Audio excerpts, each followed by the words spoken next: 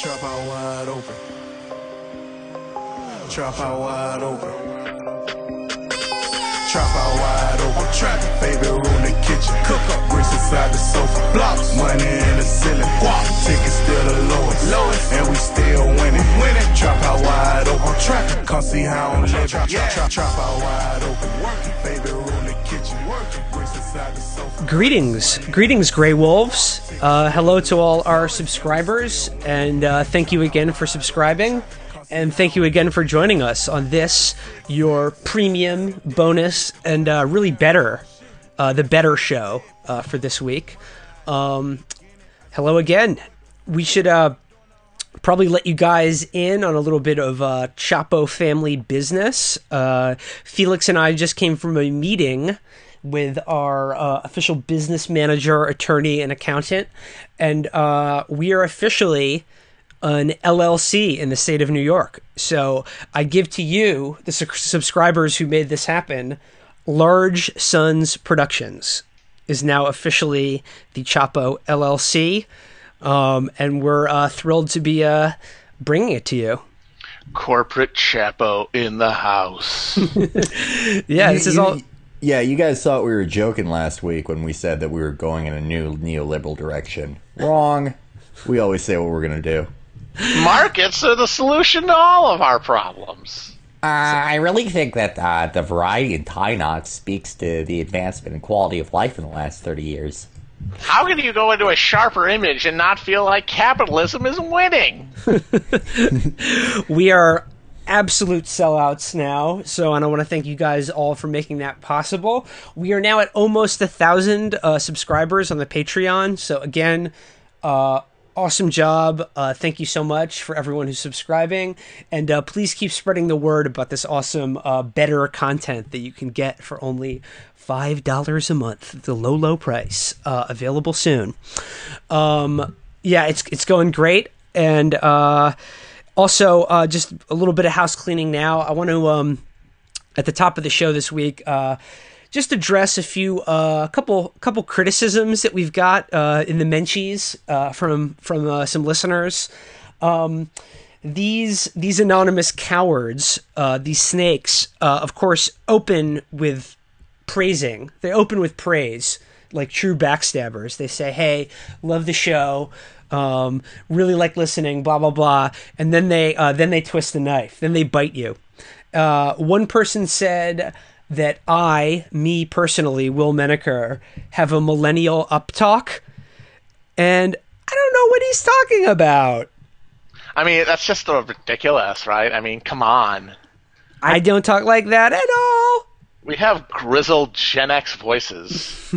I'm barely a millennial. I'm barely a millennial. I'm an elder statesman millennial, so I don't know what the fuck you're talking about. And then the other coward said that they love the show, but Matt, you interrupt the guests too much. The fuck? And what I got to fucking show yourself. What I got to say to that is, thanks for the constructive criticism, homie, but we'll interrupt your fucking life. How about that? I'm going to show up at your job and tell you suck! So, yeah, to the cowards who criticize us, just know we have screenshots of everything. You've been blocked, reported, and we're now suing you because we, have a lawyer now, and we can do that. I didn't get the same criticism that Will and Matt got. Not the same variety of criticism, but I got kind of backhanded criticism. People saying that my dick is disproportionately large to my body, that I'm working on too many great projects at one time, and I just want to say, fuck you. That's an attack on all of us. The criticism Felix got is that people want to go back to the episode where you breathed heavily throughout the entire show. Yeah. Sorry, guys, I'm working on it. But no, we're working on getting better every day, and I think we are. So yeah, for our premium show this week, I'd like to. The first thing I want to talk about is give a little plug to Felix, who had an article in the Daily Beast this week, which means that we'll have to delay our jihad against that publication another another month or so. I don't know. We'll let this one lie. But Felix, you wrote a sort of RIP in memoriam for Kimbo Slice at the Daily Beast. The headline was Kimbo Slice, Miami Sleaze and American Racism, which was a great headline. But do you want to talk a little bit about your recollections of the great bare-knuckle backyard fighter, Kimbo Slice? First I want to say shout out to my former spy master in Afghanistan, where we met, my friend Michael Weiss. Thanks a lot, Michael. I got your back as always. Red Ocelot, as I used to call you under your code name. Michael, let's cut some grass soon. Thanks, buddy. Second of all, it was a sort of short notice thing. I had radio to do that day. Shout out to our boy Jordan Breen from the Sure Dog Radio Network, has been saying very nice shit about us on his show, Cheap Seats, which you should absolutely listen to if you like MMA.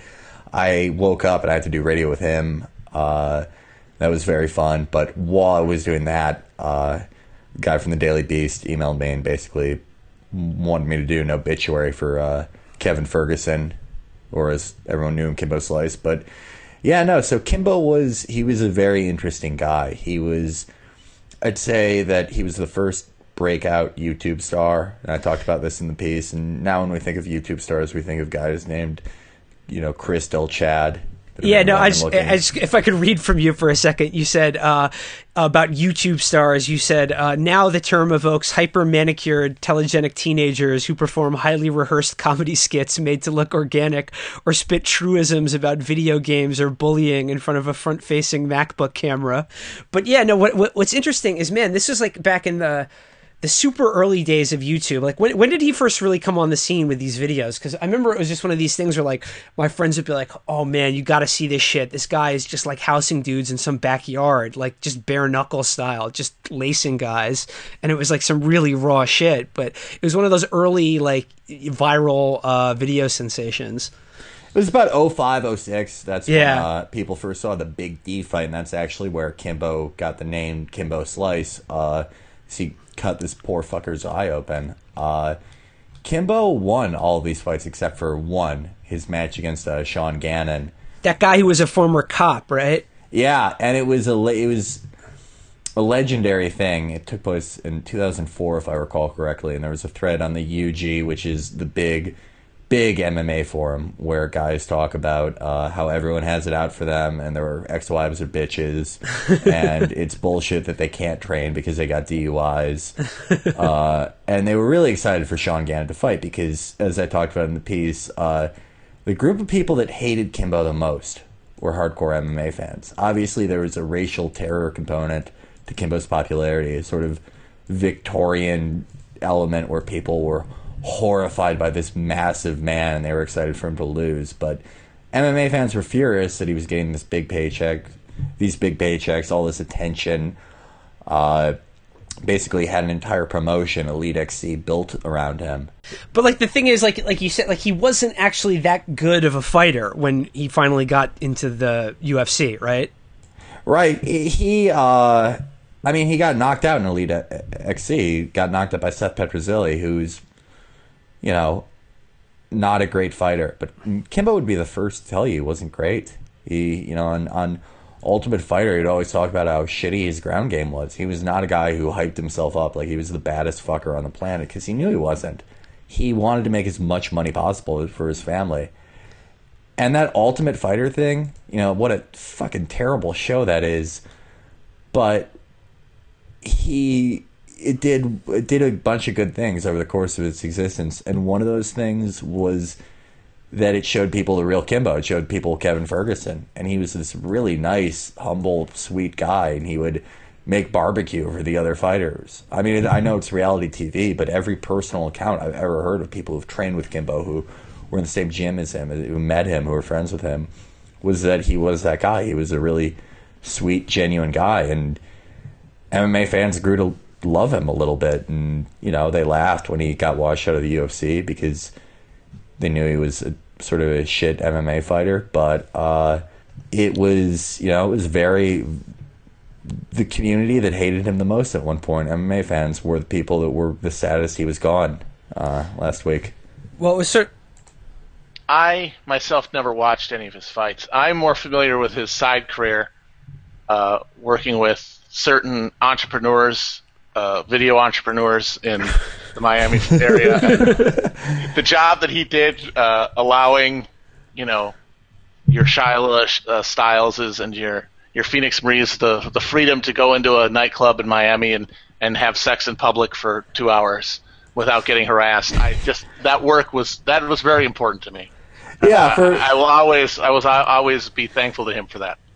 Yeah, for those of you who don't know, what Matt is referring to is Kimbo's pre-fighting career, and actually he held this employment until his death, is he was a bodyguard for Reality Kings, part of the Bang Bus empire. So think of Kimbo as one of the warriors from the movie 13 Hours, but with Bang Bus instead of the embassy. Which really, what's more important? Sir, if you don't let me get to the Bang Bus right now, Sasha is going to get DP'd. They want autographs. Let them up. It's just like he's in the compound, and outside there's just like, a horde of Hollywood beer nerds, basically. Kimbo, they're rushing the Fuck Team 5 van. Now. But yeah, no, he held that Reality Kings employed him in a security capacity until until his death. They want me to see if I can talk to some people there for a follow-up, so stay tuned if I get some callbacks over there. But so you may be appearing again in the Daily Beast sometime soon. Either in that or me and Michael are actually launching another podcast. It's called The Wonk Hole. And we talk, it's dedicated to the memory of our friend Zoran Halouche, Syrian reformer with results. When you were going through edits for that piece, how many times did the editor suggest that you add a parenthetical about how we need to attack Russia? No, he did. Well, my best to your handler, Michael Weiss at the Daily Beast. Glad to have him in our corner. But it was a great article, Felix, and it sort of a poignant note. The last line of the article was the guy who knew he wasn't that good, but he was willing to test himself and fail on a massive stage. So I think there's something poignant, and I think very emblematically American about this guy and his life. Failing publicly is my entire ethos. Yeah. So everyone go check out that if you haven't already. Felix's byline at the Daily Beast, and R.I.P. Kimbo. Making a transition from a guy who wasn't afraid to get punched in the face, or just break someone's jaw in a backyard of Miami, to a different breed of warrior. I said I wasn't going to do this. We said we flushed him down the toilet on our episode 13 from earlier this week, but I'm sorry, guys. I have to go back to the David French well. Hey, some turds stick to the side of the bowl. I don't know why. I mean, this is my complex. Like I'm like the way Felix is into MMA and like knows everything about the stats on all of the fighters and like on every card of every fucking MMA bout. I'm like that with National Review writers. And there's something about David French. I can't get it out of my system. But I found an article. This is about the David French candidacy or non-candidacy by Noah Rothman at Commentary Magazine, which is like probably just as good as the National Review in my opinion. But I feel like we have to read from this because, God, the title of this article is "When the Good Do Nothing," and it's just like I can't imagine being this self-serious about anything, really. Like, I just can't imagine writing about yourself like this, or like, I mean, he's writing about his friend David French, but implicitly he's I am the good, and like, you know, this is what happens when the good do nothing. And I think the phrase "the fate of the republic" is used about 3 times in this fucking article. But there's a couple good cuts in here. So this is from Noah Rothman in Commentary Magazine. He writes, in rejecting the overtures of the forlorn anti-Trump right for National Review, French didn't devote much space to waxing about his deliberative process or his qualifications for the presidency. Now, he's referring to that article in the National Review that we read in the last episode, in the free episode. So you heard a little from that, but Rothman says he didn't devote too much space to waxing about his deliberative process or his qualifications for the presidency. He didn't devote too much space to that because he has neither. There was nothing to write about. He says, in bowing out, French has saved the Trump skeptical right some face. They should not celebrate this Pyrrhic victory. It is now clear that men and women of good conscience and character have been driven out of presidential politics. I pour one out for legendarily selfless public servants like Richard Nixon. When Bush said, when his campaign did a push poll to ask South Carolina voters about John McCain's supposed illegitimate black child, he did it with honor. He prayed before he did it. Rothman continues. More than a few political analysts proclaimed that they had never heard of the 2-time New York Times best-selling author and prolific conservative writer. Noah, hello, Chapo Trap House, was not in that group. I was already very familiar with David French. We're French fries. Yeah. As though that admission of ignorance and intellectual sequestration was something for which they should be proud. I fucking agree.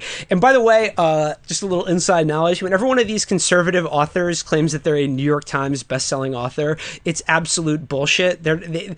No. Yeah, it's all they all do these give out as party favors for subscribing to their shitty websites. Yeah, there are conservative institutions and companies that specifically juice the New York Times bestseller list through bulk buys. It's not individual. Like, they buy like 10,000 copies of it on the first week and give them out as party favors. Or thank you for joining the American Renaissance listserv. Here is your complimentary copy of David French's Toilet Warrior. Yeah, well, you have signed up for restrictwifeaccess.app. Here's a free copy of David French, My War Against Torts in Iraq, the debt the Iraqi people owe me. No, how badass are the conservatives though? Because what are their two of their big cultural issues outside of bathrooms now are participation medals and welfare queens. They actually have the best guaranteed income apparatus with their fucking think tanks, with their shitty magazines that no one reads. They're just holes of dark money.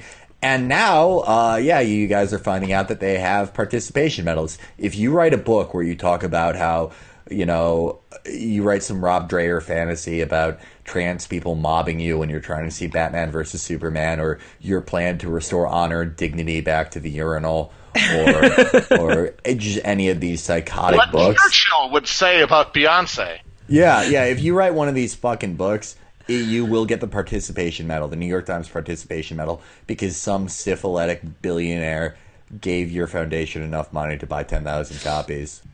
Continuing. Those who went about parsing French's work swiftly took issue with his views, which are at once conservative and evangelical Christian. That an urban, coastal, political media establishment finds traditionally conservative worldviews alien isn't shocking. Like an amateur anthropologist mishandling an artifact of cultural significance they fail to grasp, the self-styled arbiters of American political standards glibly denigrated French's traditional values with a child's recklessness. Oh, yeah. This fucking weirdo put a nanny lock on his wife's computer because he was afraid someone was going to read Bible verses to her and fuck him, and is terrified of bathrooms and sex and everything. This fucking freak. He's like the walls of Nineveh. Okay, well now Noah Rothman takes this head on. He says maybe the most transparent way in which the culturally homogenous journalist clique betrayed its purpose was the manner in which reporters implied that French's relationship with his wife was somehow untoward. A Politico reporter discovered a paragraph from an article summarizing the work of French and his wife, who co-authored a book on together on family and relationships when a spouse is deployed overseas, on the New York Times bestseller list, I'm sure, for 10 weeks in a row, and determined that French, quote, wouldn't let his wife email men or use Facebook. Theirs was, in fact, a mutual agreement that had little to do with temptation and more with preserving the special daily interactions of which a husband and wife are deprived of in times of war. Okay, this is the biggest line of horseshit in this entire article. He says that had little to do with temptation. We fucking read that paragraph. There is no context in which this is not about temptation and his wife cheating on him. There is literally a line where he said he wanted his wife off Facebook because that is where, quote, the ghosts of boyfriends past lurk. Yeah, like, why are you trying to convince us that David French isn't one of the strangest fucking people alive? It's right in front of us. Quit emailing my wife. Yeah, but okay, moving on.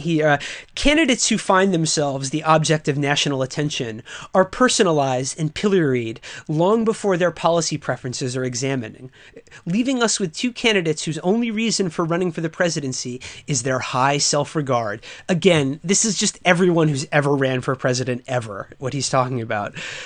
That's why people with dignity and a decent respect for their families steer clear of elective office, wrote Red State contributor and attorney Dan McLaughlin. Hello. Hello again. Dignity.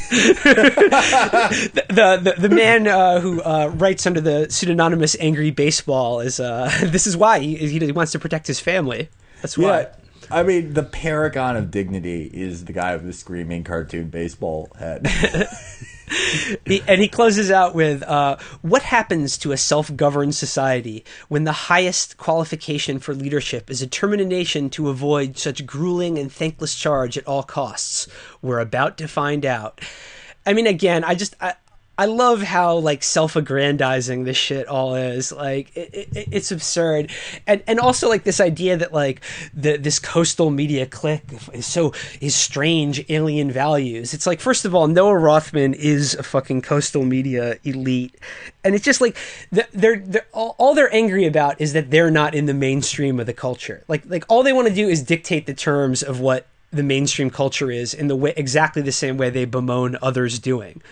Like, it's passed them by, and that now people are examining these, like, the weird, rituals of, monogamous marriage among these people as, like you said, a child handling an artifact they don't understand. It's like, dude, a monogamous marriage isn't what's weird about this. You know what I'm saying? Like, yeah, I am married. I don't know. This is part of Trapo lore, but I'm married, and I have never told my wife not to email other men. That would be weird. Me and the 18 people in my poly relationship agree that David French is a fucking weirdo. Yeah, like, it has nothing to do with the specifics of his relationship or his religion, I guess, directly. It's just basically everything he's ever written publicly just indicts him as, like, a totally odd, strange person, just completely outside the norms of, like, everyday mainstream American culture. But I mean, I also like how they frame this like, poor David French, he never did anything to anybody. And it's true, he's a powerless piece of shit. But if you read his columns, he's like one of the completely hateful fucking creep. Just like, he's talking about these, like, poor fucking trans kids that just want to go to the bathroom, and, like, gay people that just want to live their lives, or fucking black people who don't want to be shot by police. They're just all targets of scorn for this fucking mutant. He's one of the most hateful people alive. He looks at the modern world and just passes judgment on it. They don't meet his moral standard. He's a fucking just authoritarian dick. And the other better thing than that everybody the other thing because that he Noah comes once a year. The other thing that Noah said in this article is he accused the journalist making fun of David French of being effete. And again, as we've covered, I'll kick on your this fucking ass, pussy. as we've covered on this podcast, if David French isn't a feat, I don't know what the fuck is. We played like samples of his voice. He sounds like Spike Jonze. I don't want to belabor this point, but he is a weird computer game playing dork who doesn't jerk off. Goofy. He has to wear that goofy beard that looks like his face is moldy because his chin looks like it's actually dissolving off of his face. Yeah. And Noah Rothman, yeah, you're a fucking bitch too. You're a pussy. No, Like, you're a little bitch. I would fucking Stop flatline whining. you, and I would flatline you and everybody at commentary. Go fuck yourself. You're a little fucking pussy. No one in the world is a feat compared to you and your editorial board. But moving on from Noah, I'm so sorry to keep doing this, but I'm moving now to another article that was written, again, bemoaning the fact that everyone made fun of this ridiculous idea that David French was going to run for president. And this one is by someone who figures, I think, somewhat prominently in Chapo lore. And of course, I'm talking about the Federalists' Molly Hemingway. An official... Oh, did I just drop some dimes on the ground? Is this the March of Dimes? Are we in Nashville? Because there's a 10 I see. But like, okay, so if you are Molly Hemingway, or like any of these people who are on the right and like and pretty shrewd. Like, here's the thing about Molly. Like, I think she's interesting because I think everything she believes in is insane, but I don't think she's stupid like some of these other people. I think she's pretty shrewd I think she's pretty clever about like how she sells her ideology and stuff. So like, if you're someone who's smart and on the right, how do you deal with a figure like Bill Kristol, who just with every passing day becomes more and more of a joke, but at the same time is like quite important as like a sort of fixture in the conservative intellectual movement? So here's what you do. Here's the move that Molly does. She writes, but there was no announcement over the weekend. Kristol, who, agree with him or not, has managed to expertly troll people for decades without them catching on.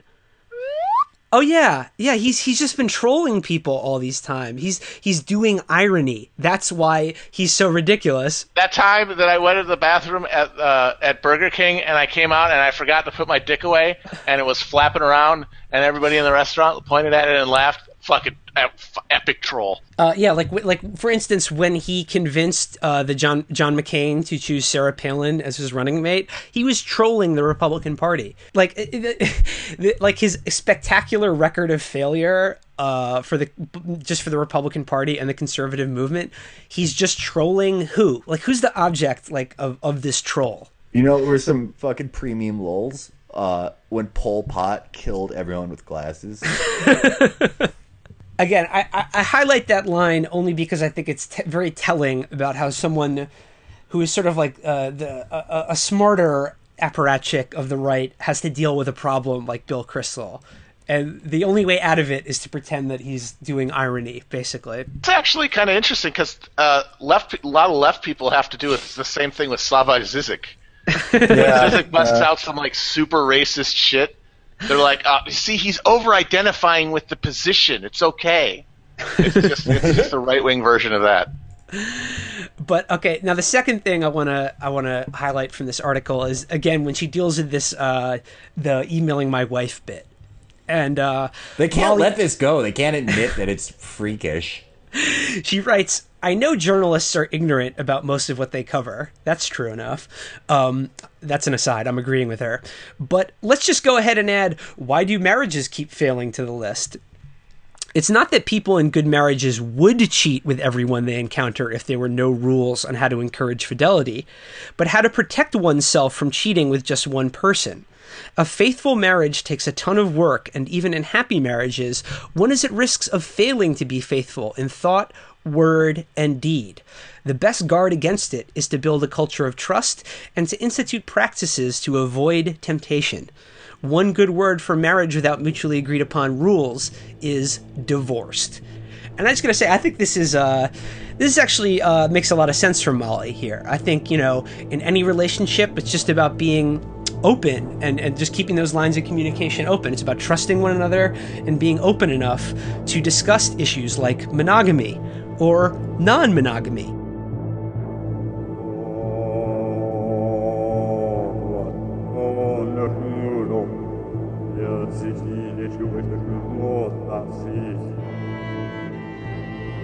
And just, building a culture of trust to negotiate the rules that you mutually agree upon, wouldn't you say? I see marriage like a bowl with a bunch of car keys in them. You never know what you're going to get. You never know what you're going to get. Marriage is like a Dutch door. It swings both ways. It swings one way, it swings another way.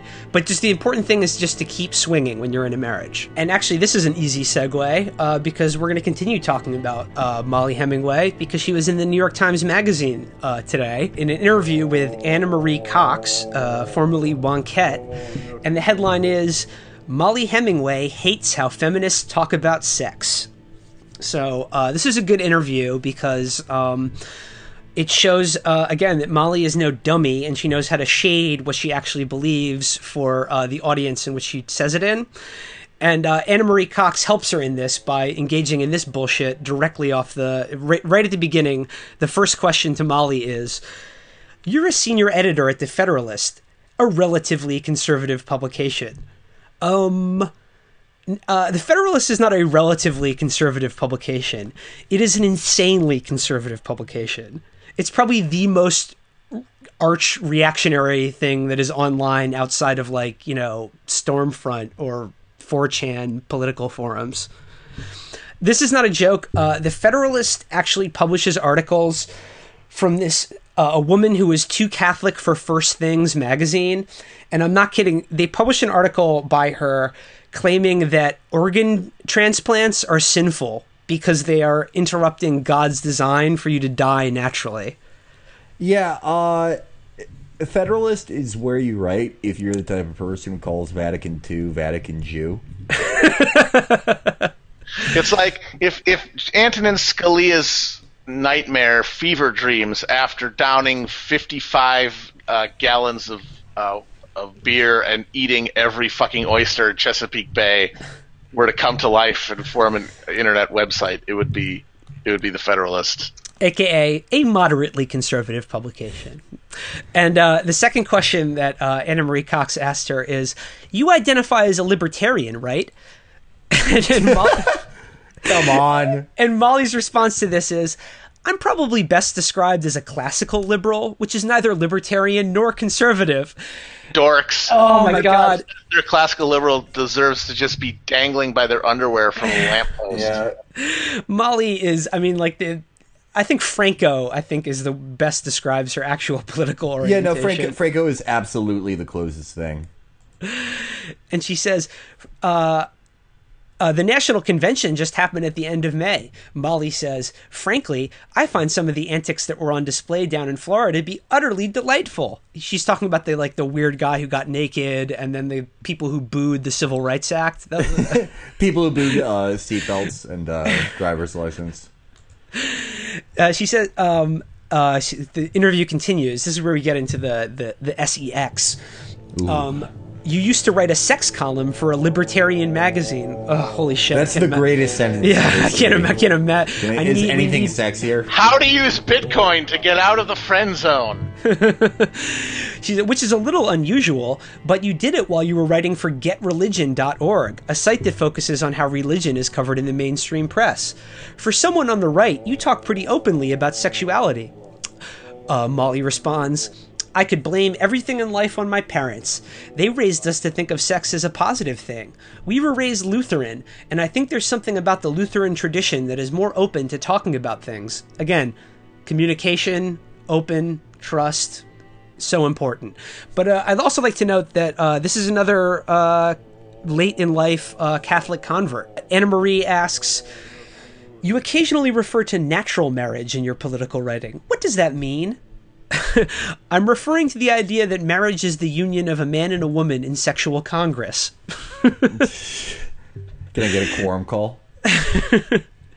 Do you think that the government should privilege those relationships now that same-sex marriage is legal? There's an order toward procreation, and I think there's a reason societies throughout all place and time have privileged family.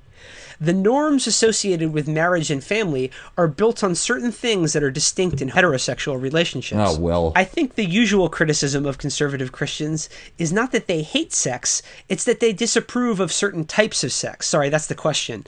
And Molly's response is, a lot of people have this understanding that Christians do hate sex.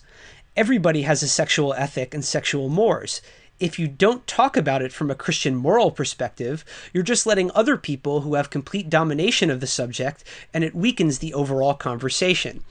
Again, the interviewer here lets her get away with these fucking half-ass answers that, like, don't really say anything, or, like... You couldn't get away with this shit getting interviewed at a fucking beauty pageant. That's how vapid it is. Dude, Benny Johnson would be asking follow-ups.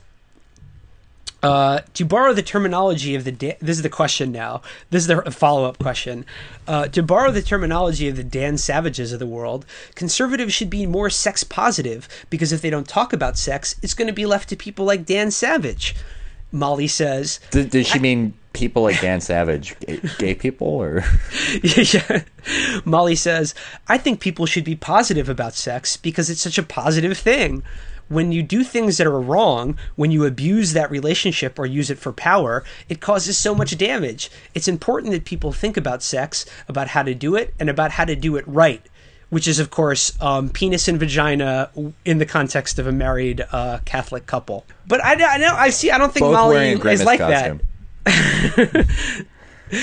And then she says, you sound a little bit like a feminist in talking about sex that way. Really?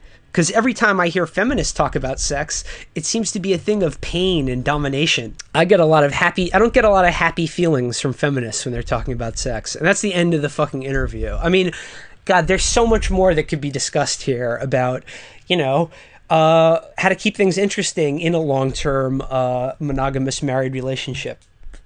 Yeah, how to, take that bowl of keys that symbolizes the marriage and, just mix them up, have a party with those keys, so to speak. I do want to give Molly one more shout out, because in the little sidebar, it's like a little thing about, age, occupation, hometown. And she lists her Molly's top 5 sexiest films. And clocking in at number 4 is Showgirls by Paul Verhoeven, which I got to say, Molly... Goddamn. Yeah, dude, I respect that. Not because I think Showgirls is actually a not sexy movie at all, but I give her credit. Apparently, Molly gets off on watching Elizabeth Berkley grind like she's being electrocuted. Like, if there's a theme in all of Paul Verhoeven's movies, and it's partly why I think he's a genius, it's just the utterly ugly, disposable nature of the human body. And just the cheap, utterly awful and disposable nature of sex and human relationships. And perhaps nowhere was that more put to more gratuitous use than in Showgirls. So I was surprised but also heartened that it figured on her list of sexiest films, because I think it would be on my list of most underrated films. So cheers to that, Molly. Damn good movie. Yeah. Like all Verhoeven, it's solid. I think now I just want to introduce, this is completely unrelated to everything we've just been talking about, but I want to introduce sort of a new segment on the show called Chapo Lore. And this is sort of like our the Chapo screenplay fun that we're doing with the Ahmed Chalabi biopic, Woke Justified, and Ram Bro, Thirst Blood. I'm pitching a new movie called Eyes Wide Cuck, and it's about a conservative power couple in D.C. That are sort of struggling with their monogamous relationship. Their names are Miriam and Jack Hawthorne. And they both write for, big-time conservative publications. And one of them is sort of more on, like, the husband is kind of more into foreign policy and, like, neoconservative, hawkish, bomb Iran shit. But the wife, Miriam, is definitely more into the moral scolding and baby-killing beat. But it's about how they get invited to an orgy at the Heritage Foundation, and it challenges the bonds. He goes on a dark odyssey into the nighttime of DC. Yeah, it's a new category of film. Well, not really new, but it's a classic category that sort of died out in the 70s. We call it erotic thriller. I mean, God, I wish Stanley Kubrick was still alive. But yeah, Eyes Wide Cuck, the dark erotic thriller about a conservative power couple who sort of like goes on sort of a sexual odyssey into like their deepest, darkest realms of marriage and insecurity. By the way, this is sort of an aside, but in terms of the Chapo bends the world thing, there was a bombing in a Target bathroom today. Did you guys see that? R.I.P. Rod. Rod was seen yelling Allahu Akbar. 21st century America has a weather underground for toilets. That's how good shit's going right now. Toilet ISIS. Things are really fucking awesome right now. We've been joking about people blowing up Target bathrooms for like 2 weeks now, and someone fucking did it. Someone actually set off a improvised explosive device in a fucking Target bathroom. That's fucking amazing. Think about I feel really bad for I always feel sympathy for Al Qaeda. But I feel bad for like whatever Al Qaeda guy had to talk to the bathroom warrior, like trying to walk him through how to set up Semtex and all this, and the guy was just screaming about bathrooms, and even the Al Qaeda guy was like, "Oh my god, give it a rest, guy." It was like a middle-aged woman too, which is the best part. She's a doer. Okay, I think we should wrap it up for this premium show, but we got to go out with a duck hunt that we promised you. And this week it's the hunt of, I think, a sort of a sad, ugly duckling, but it's one that we have to do nonetheless. An aged duck. The drifter of ducks. We're talking, of course, about erstwhile Vermont Senate candidate in 2018, Al Giordano. Now, this is a guy who has decided to run to challenge Bernie Sanders' Senate seat in 2018 purely because he's mad online. And, yeah. Okay, now, this one, like, what you have to do, again, you have to Google image search this guy. And I've been thinking about it all week because, like, he has such a specific look. And it like, reminded me of something, like, so, like, profoundly, but I couldn't quite put my finger on it. And I think I finally I think I finally figured it out. And Al Giordano, when you look up his image, looks like a cross between Tom York of Radiohead and Dustin Hoffman as Ratso Rizzo in Midnight Cowboy. Yeah, so Al Giordano, you guys, if you were like me and you read Narco News, which actually was a fucking awesome website, it was really a really good news source about narcotics policy, the drug war in South and Latin America that Al was somehow involved in, and involved to the point where he ruined it. It used to be that you would go to Narco News and the articles would be like inside the FARC dirty war, shit you couldn't really find in other English language sources. And then about 2014, 2015, it just became Al shilling for something he called the School of Authentic Journalism, which to my knowledge, didn't produce anything, didn't produce any graduates, wasn't a physical place, but hey, Al had to get that money, and he's getting that money again to run the world's least successful Senate primary campaign. And like I said, this is the only political campaign more futile and useless than the one David French decided not to do. But Al actually got coverage for this in the Daily Beast. See, we're coming full circle. Man, they will really let any piece of shit in there. They will let any fucking nobody write for them. But yeah, Joy Ann Reid did a profile of Al Giordano, and so she writes, "So why would he do it?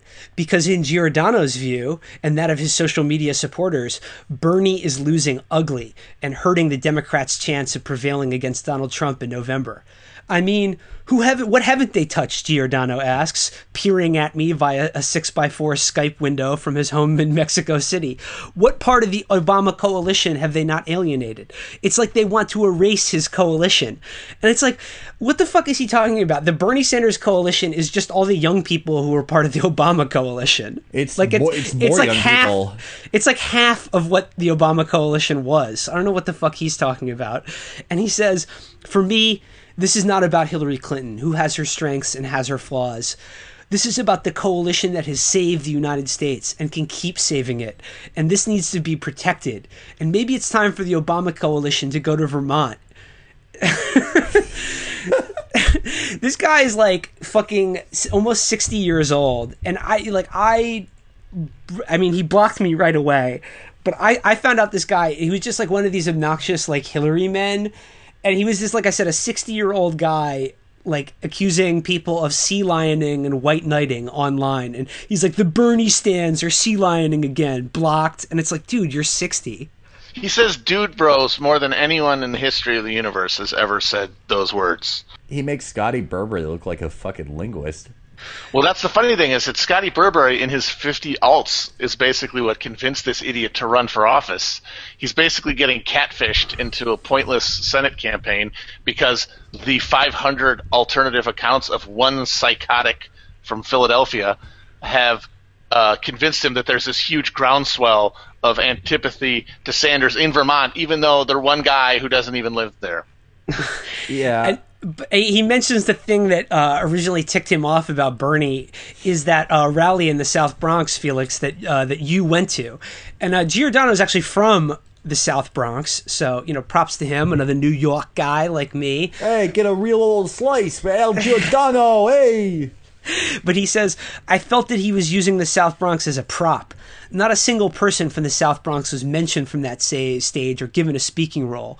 Nothing was said about the history of the neighborhood or how it picked itself up by its bootstraps and cleaned itself up with blah, blah, blah. And he just goes on and he's saying, like, fuck up. It's like, this is a guy who's a democratic socialist and he's ignoring what's going on there. It's like, my dude, what did you expect him to say? He's running for president. Like, he's going to go on stage and give a whole history of the South Bronx. Like, no other presidential candidate went to the Bronx. He had 18,000 people turn out there. Yeah, it was huge. It was all, like, people loved it. People had a great time. I mean, it wasn't exactly, like, you know, as fun as Skyping with Al Giordano as he tries to use terms that were invented on Tumblr, at the exact same age that he became eligible for Medicare. But, you know, I guess Al would have rather had that Bernie give an exhibit from the Tenement Museum or something of this nature.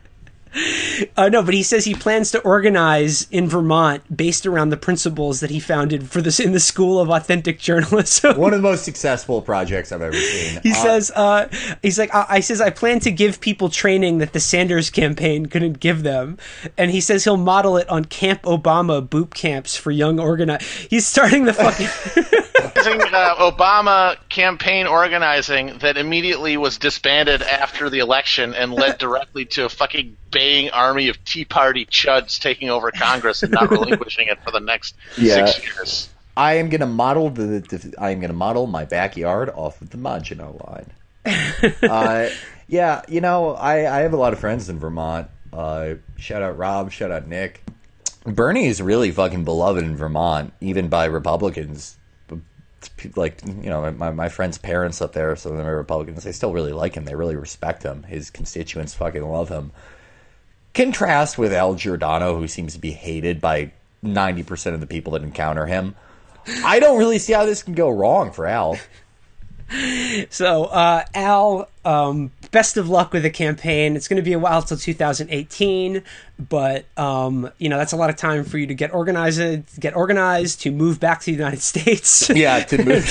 Take up residency in Vermont, and just chase those dude bros, you know, chase them out, you know, chase the money changers and the dude bros out of the temple, because I think that's what needs to be done. Yeah, we believe in you. The sea lioning has gotten out of control. Yeah, you just, Al, they've been in your mentions for like a year. You got to go in their mentions now. And if there's one person to save the Obama coalition, it's like a 60-year-old guy who's been living in Mexico for the last 30 years. What I think... He rides into Montpelier to announce his candidacy with a fucking sea lion that he stole from SeaWorld strapped to a flatbed truck, and then he shoots it in the head with a .357 Magnum. When I think Obama coalition, I think detestable, dying old white man.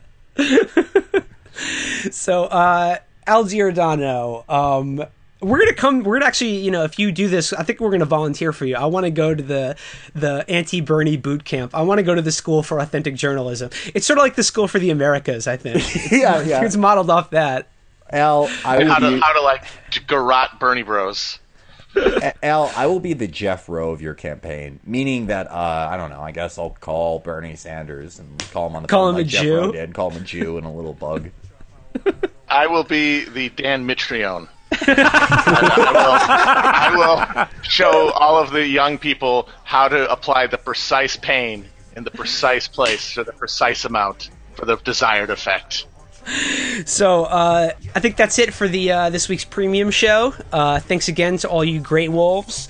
We'll be back soon with the episode 14, which I think it's just going to be the three of us this time, back to the original triumvirate, no guest. But I think we're going to break down all of the utterly nauseating Hillary victory articles that were written this week, because Oh yeah, this is gonna be the fucking book club from hell. it's gonna be a fucking bloodbath, and I know you guys are gonna enjoy it. So until episode 14, thank you, Chapo.org. Peace.